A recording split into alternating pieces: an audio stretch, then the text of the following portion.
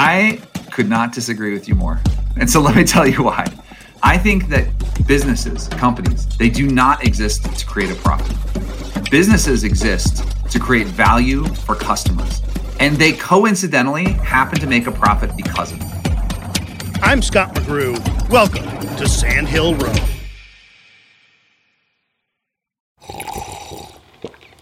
That's not just the sound of that first sip of Morning Joe. It's the sound of someone shopping for a car on Carvana from the comfort of home. That's a good blend. It's time to take it easy, like answering some easy questions to get pre-qualified for a car in minutes. Talk about starting the morning right. Just like customizing your terms so your car fits your budget.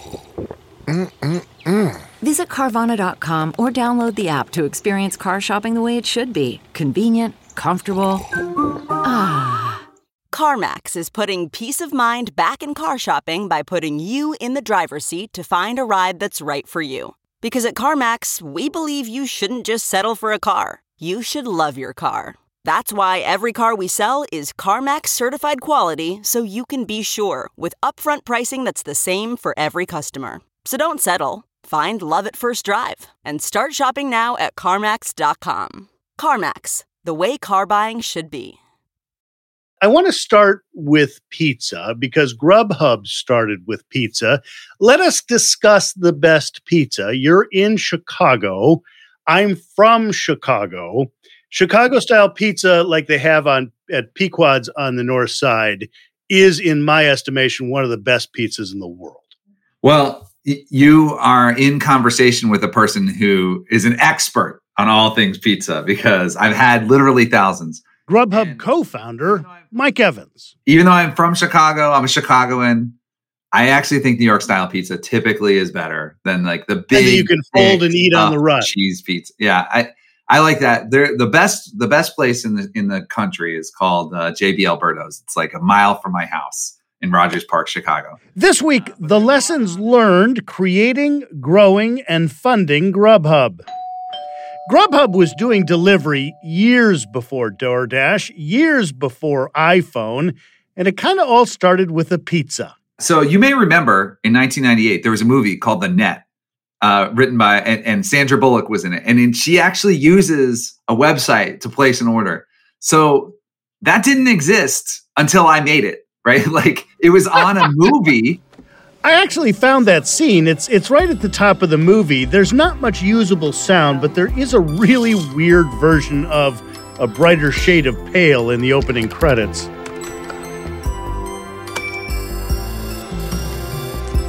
I'm like, okay, it's time for this thing to exist. And so I went from I had built a delivery guide to find information about the restaurants delivered to you, see their menus, and then I switched to doing online ordering pretty quickly after that.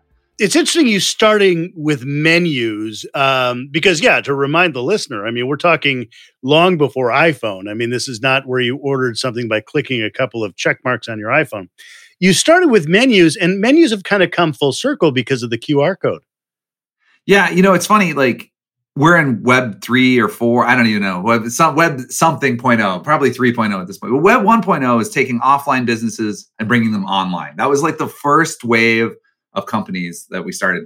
And then Web 2.0, a big part of it was user-generated content. And so there is this world now where people just upload menus and you can just see all the menus for your restaurant because it's just sourced from the people going to the restaurants. But that didn't exist at the time. You literally couldn't find those menus anywhere. So I walked around the first two cities anyway. I walked the entire city picking up all the menus.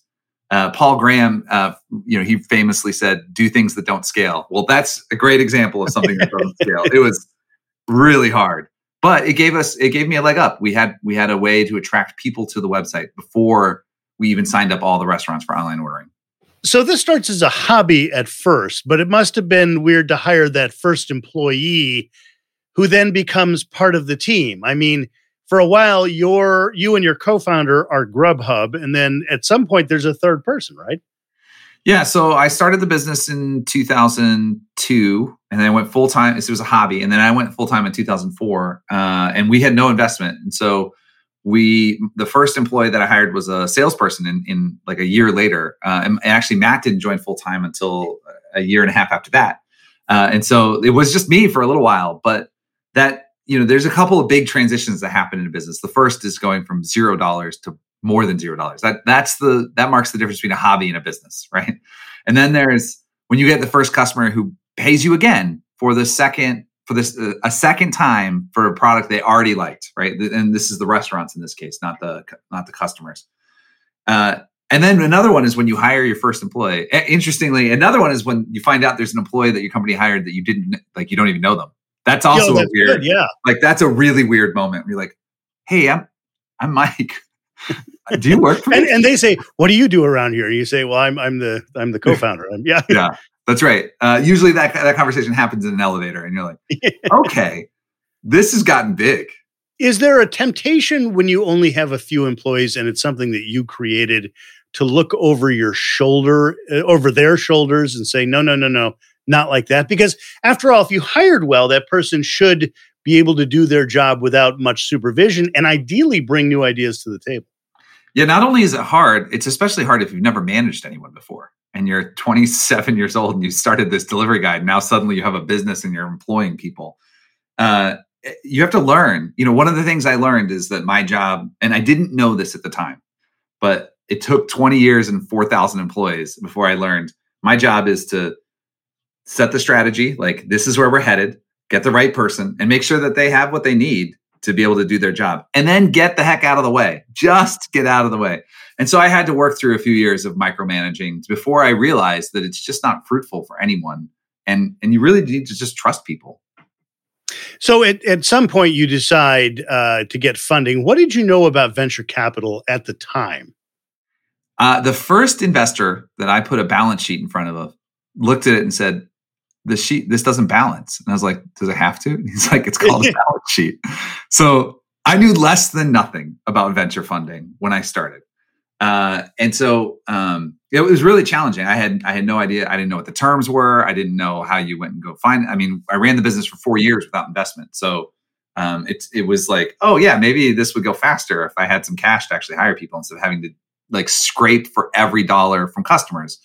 And so it was challenging. And I ended up learning about that through a variety of sources. There was a couple of websites early on. AVC was one. It was like a blog. And there was a few others. And then I ended up getting a mentor, Chuck Templeton, who had founded Open Table, ended up becoming my mentor. And he taught me a lot about how the venture world works. My partner enrolled in the University of Chicago and I went to some classes down there and they had some like a startup competition where I learned some stuff about venture capital there too. But honestly, it wasn't until I had been through it for a number of years before I really started to get a handle on how that worked. Tell me about those first meetings. What were those like? And you've said that, timing is very important when it comes to seeking venture capital. Yeah, the first meetings were, getting that first venture capital check is 10 times harder than the second one. Like when you're an unproven entity, it's so hard to convince somebody to invest in your business. And, I had a mentor who had done it before. I had, the University of Chicago business plan competition helped. But some of the organization that ended up putting the first check into the business, we had been talking to them for 13 months before we actually closed the deal. I mean, it took a long time. And we had talked to hundreds of VCs before we finally got good at it to the point where we actually closed that first deal. And that first deal was for millions, right? It was for $1 million. It was very small. So, it was a very small here's venture. this relatively young man who has this idea and he's got a company and it's reasonably successful. And it's a check for $1 million. It's not, it's not a lottery winning. You can't go buy a boat with it. I mean, you could, but you'd end up in jail. But nonetheless, there's $1 million in that bank account.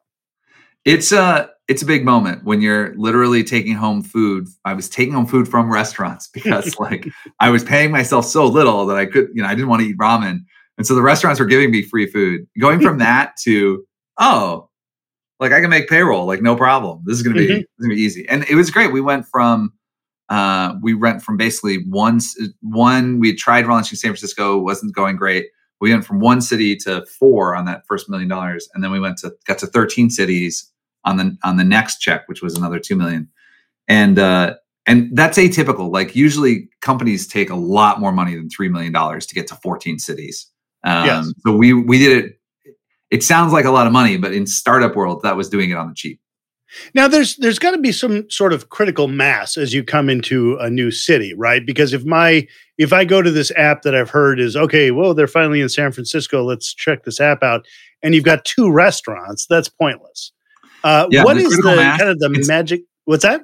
It's funny you say that because we had an internal number that we used. You had to have 18% of the restaurants signed up in an area. That was our definition of critical mass. And then the first page that a customer came to see needed to have 5 different cuisines. So it couldn't all be pizza. Had to be pizza, Chinese, sushi, Italian. Like you had to have a bunch of variety. And so those 2 things were the predictors for whether or not a city was going to do really well. Would you have ever guessed the existence of ghost kitchens?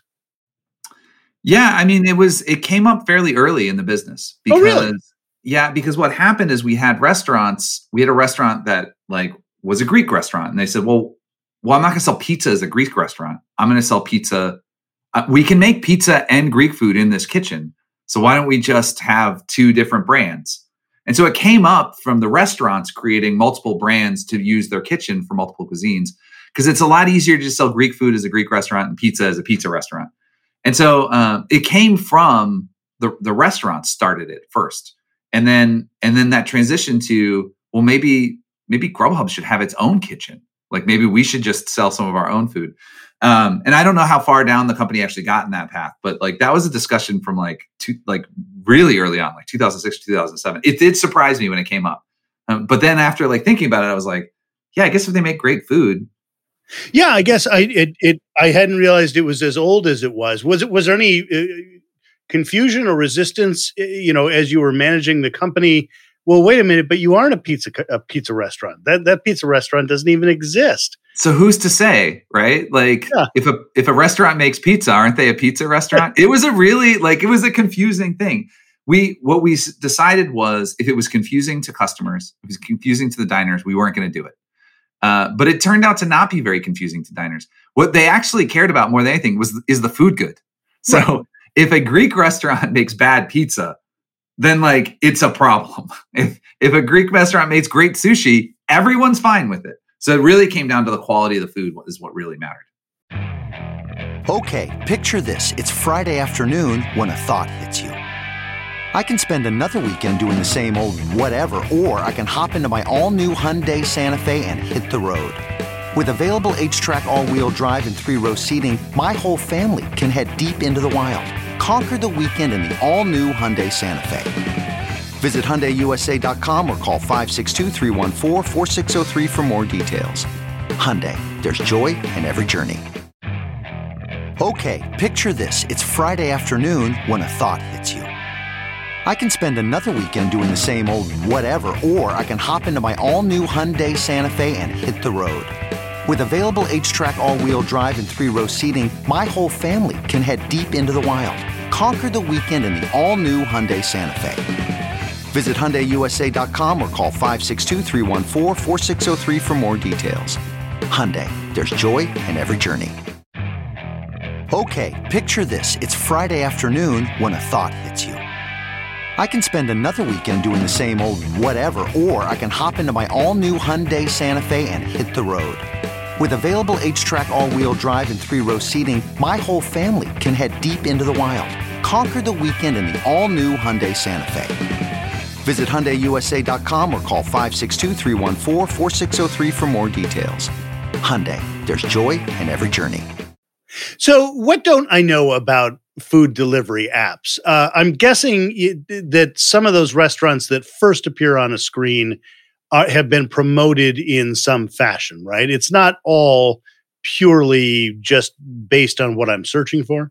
Yeah, I don't know how they are done now, but at the time I was at the company, the restaurants that paid most got sorted to the top, but that wasn't entirely true. There is also a modifier for quality. So the best restaurants would get bumped up, sometimes beyond what they were paying, and the restaurants that had trouble delivering like hot quality food consistently would sometimes be dropped down to a lower spot.